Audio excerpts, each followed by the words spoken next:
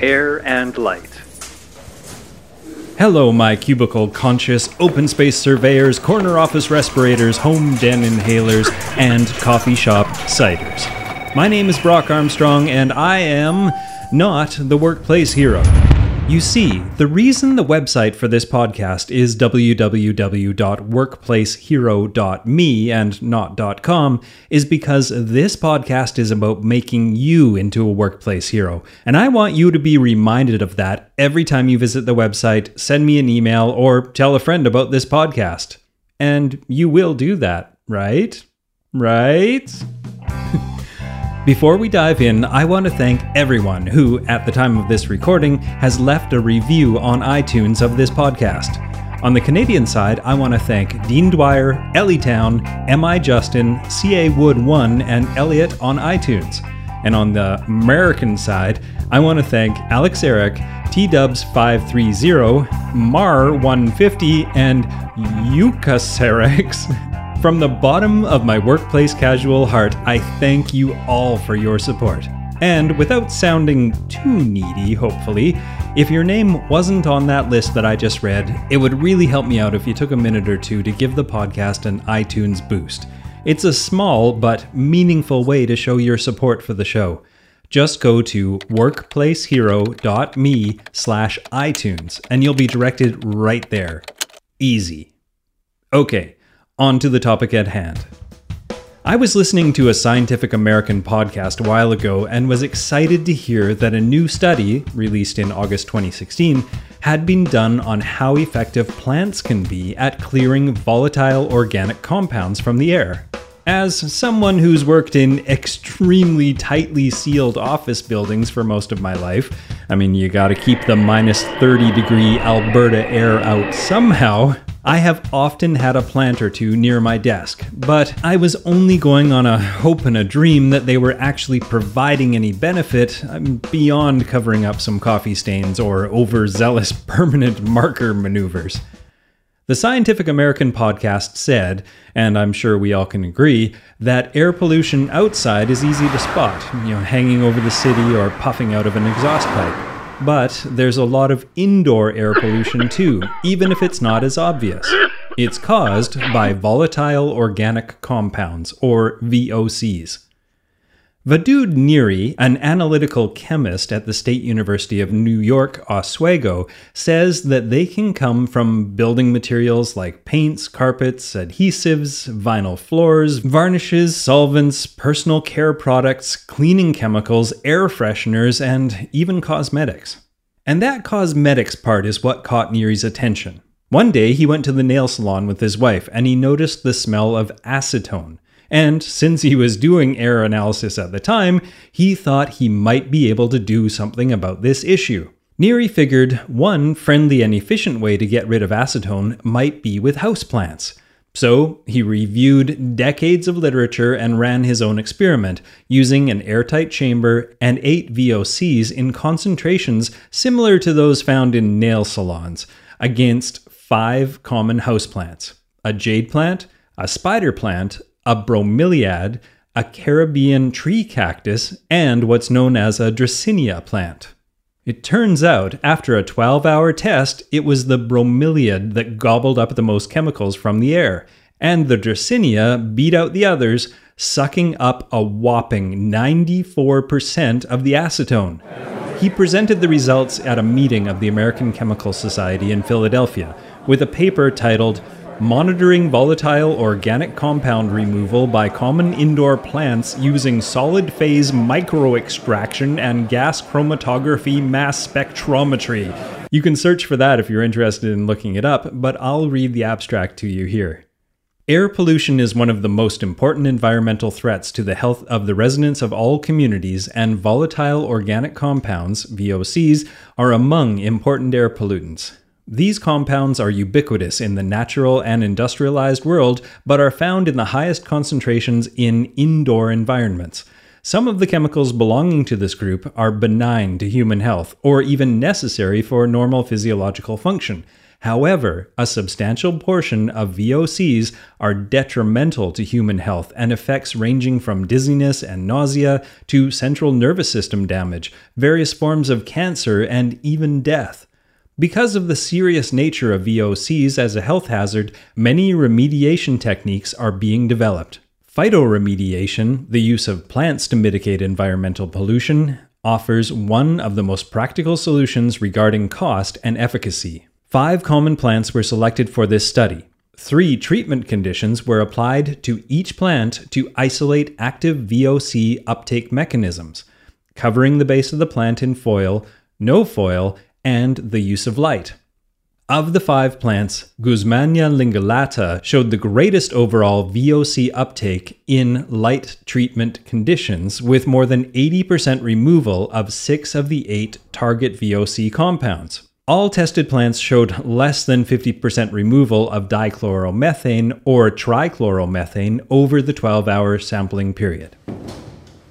My office is now literally littered with plants. Some of the plants from the study to clean my air, and some that I just like looking at, which in and of itself gives us some benefits as well. As the author of the study, Biophilia Does Visual Contact with Nature Impact on Health and Well-Being said, in a rather lackluster scientific way, quote, "It seems worthwhile to encourage interaction with plants both outdoor and indoor, and this is likely to be a useful environmental initiative with a sound cost-benefit profile." End quote. Now, enter Dr. Tamsin Lewis, who asked me to tell you guys that she was fighting a cold during this interview, so please forgive her croakiness. I think that this whole concept of indoor pollution is increasingly being recognised as a problem, especially if there's 2 things: the circulation of the air, and then there's the air conditioning, which dries out the skin and the mucous membranes like the nose and the mouth. But yeah, it's lack of airflow, it's lack of air quality in terms of, the high content of perhaps even, carbon dioxide, which can affect even how we breathe, for example. So there's lots of different parts there. It's, ventilation, and it's also whether how strong any air conditioning would be in the office as well. Cool. I'm Dr. Tam, I like to call myself, otherwise known as Sporty Doc with an IE, where you can find me on Twitter at Sporty Doc. I run a company called Curo 7 in the UK, which is relaunching in a month as Fiber, F-I-B-R, Health. So essentially what I do is run a medical and wellness consultancy where we, in a functional medicine model, where we take people's information, data, and make it meaningful and try and get people on a path towards better health and longevity. My background is as a medical doctor generalist, and then I went into psychiatry. Amongst that, I took time to become an elite triathlete. Kind of how that happened is a long story, but I took 4 years out and competed at the highest level in triathlon and Ironman. Taught me a lot about resilience. It taught me a lot about physiology. It taught me a lot about psychology, interpersonal relationships, etc. So I've used all that experience in order to sort of change the way I approach my patient care today.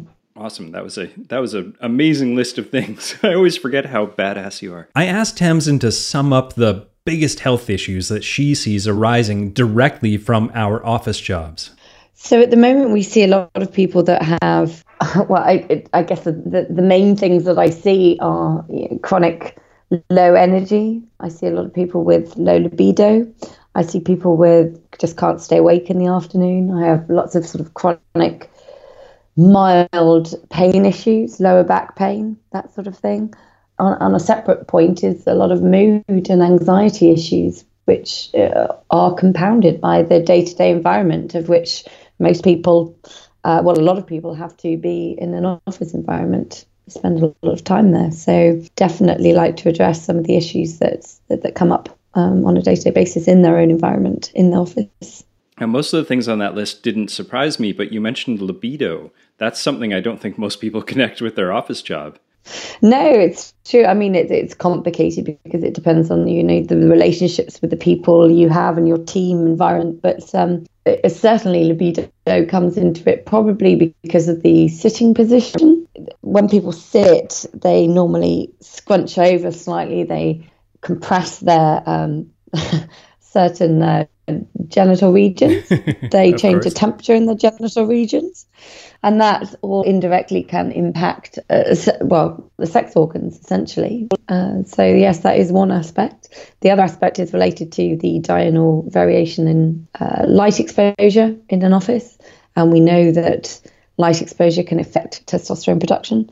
So getting that bright light in the morning is very important for telling the brain to connect to the testes and produce healthy amounts of testosterone. So often when people aren't getting that blue light exposure from a natural source or even from an unnatural source like a light box, then testosterone production can go down. In susceptible individuals, this is not saying that it happens to everyone, but it certainly can come up as an issue. I'm so happy that Tamsin brought up light, which I plan to tackle in a full future episode, but let's take a quick, closer look at it while we're here anyway. There is a recent, at the time of this recording anyway, New York Times article called Light Bulbs That Help You Sleep by Rhonda Kaysen that sums up the issues quite nicely. It says that light interferes with our circadian rhythm, the internal clock that tells our bodies when to sleep, when to wake up, and when to eat. If you stare at a bright bluish light, like the one from your smartphone, tablet, or television, your body sends a signal to your brain to stop producing melatonin, a powerful hormone that helps you fall asleep. Disruptions to our circadian rhythm can affect weight loss, libido, mood, and sleep patterns, and chronic sleep deprivation can increase the risk of cardiovascular disease and even certain cancers. That blue glare is not limited to our electronics either. LED light bulbs used in desk lamps and ceiling fixtures also emanate blue light, even if it appears to you as white. It doesn't take a scientist to notice that an incandescent bulb feels soothing, like the light from a candle or a campfire, while LED lights often feel like you're staring at a frickin' blowtorch. Dr. Tam and I talked about how light is often chosen based on its low price, not its high human compatibility. Correct. And we see a lot of strip lighting, for example, which is just terrible for the brain in general. But people don't think about it, do they? I mean, it's only once you've been out of that environment and you're immersed in the kind of the world that we're immersed in wellness and biohacking, that you start to look at things a bit more closely and start to realize that they do impact your health and how you feel on an hour-to-hour basis. Not without getting too deep into lights and wavelengths and all that kind of stuff, what is the issue with those sort of cheaper strip lighting? Is it the flickering? Is it the color intensity? What is it about those lights that really is doing the damage? I think both of the things that you mentioned. I think that the fact that our bodies aren't meant to be exposed to that light intensity for that long periods of time. It might be that a short amount in the morning of that blue light is good, but as you say, that it isn't all of the right wavelength. And also, the fact that it's literally on all day, there's no variation in the lighting at all. So all of the above, that like I said, there's no change in that lighting quality at all. So that's definitely one aspect. So I'd like to see, and the fact that people are in that environment for so long, and often that's the only light they see, especially in the winter months. So as opposed to the sun moving across the sky, and changing color, changing position, and all that kind of stuff, we're sitting static under these lights that aren't moving, aren't changing, aren't varying. Interesting. And also, obviously, you've got the impact of the computer light, which is well-researched effects on circadian rhythm and secretion of different hormones that are light dependent. So, I bet you can guess what your homework is going to be, but I won't get ahead of myself. One potential solution seems to be to replace, as they say in the New York Times article, the blowtorch with the campfire, especially after sundown. As technology for LED lights improves, companies are making more dynamic lighting that adjusts as you go through the day. Last spring, Apple introduced the night shift function in iOS so users can reduce the amount of blue light emitting from their iPad and iPhone screens. A company called Lighting Science has produced a line of what they call biological bulbs that give off light meant to work in sync with your circadian rhythm instead of disrupting it. Philips has started a line of smart bulbs called Hue, with pre-programmed settings that can transform light in a room from warm reddish glow to a cool aqua blue one.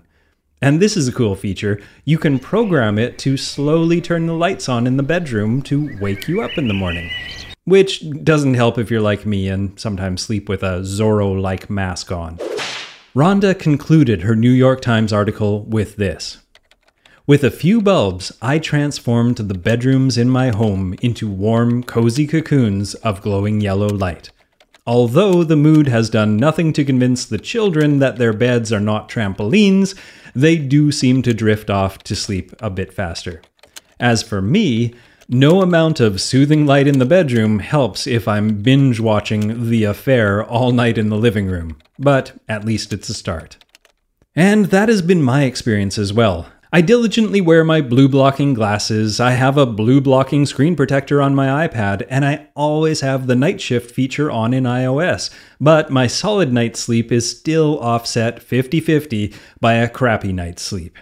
But, much like taking a multivitamin, it's gotta be helping, right? Back to Dr. Tam. Okay, so we've listed lighting and air quality, which are definitely things that people don't feel like they have a lot of control over, but I feel like you've probably got some solutions for us as to what we can do to minimize the damage from both of those things.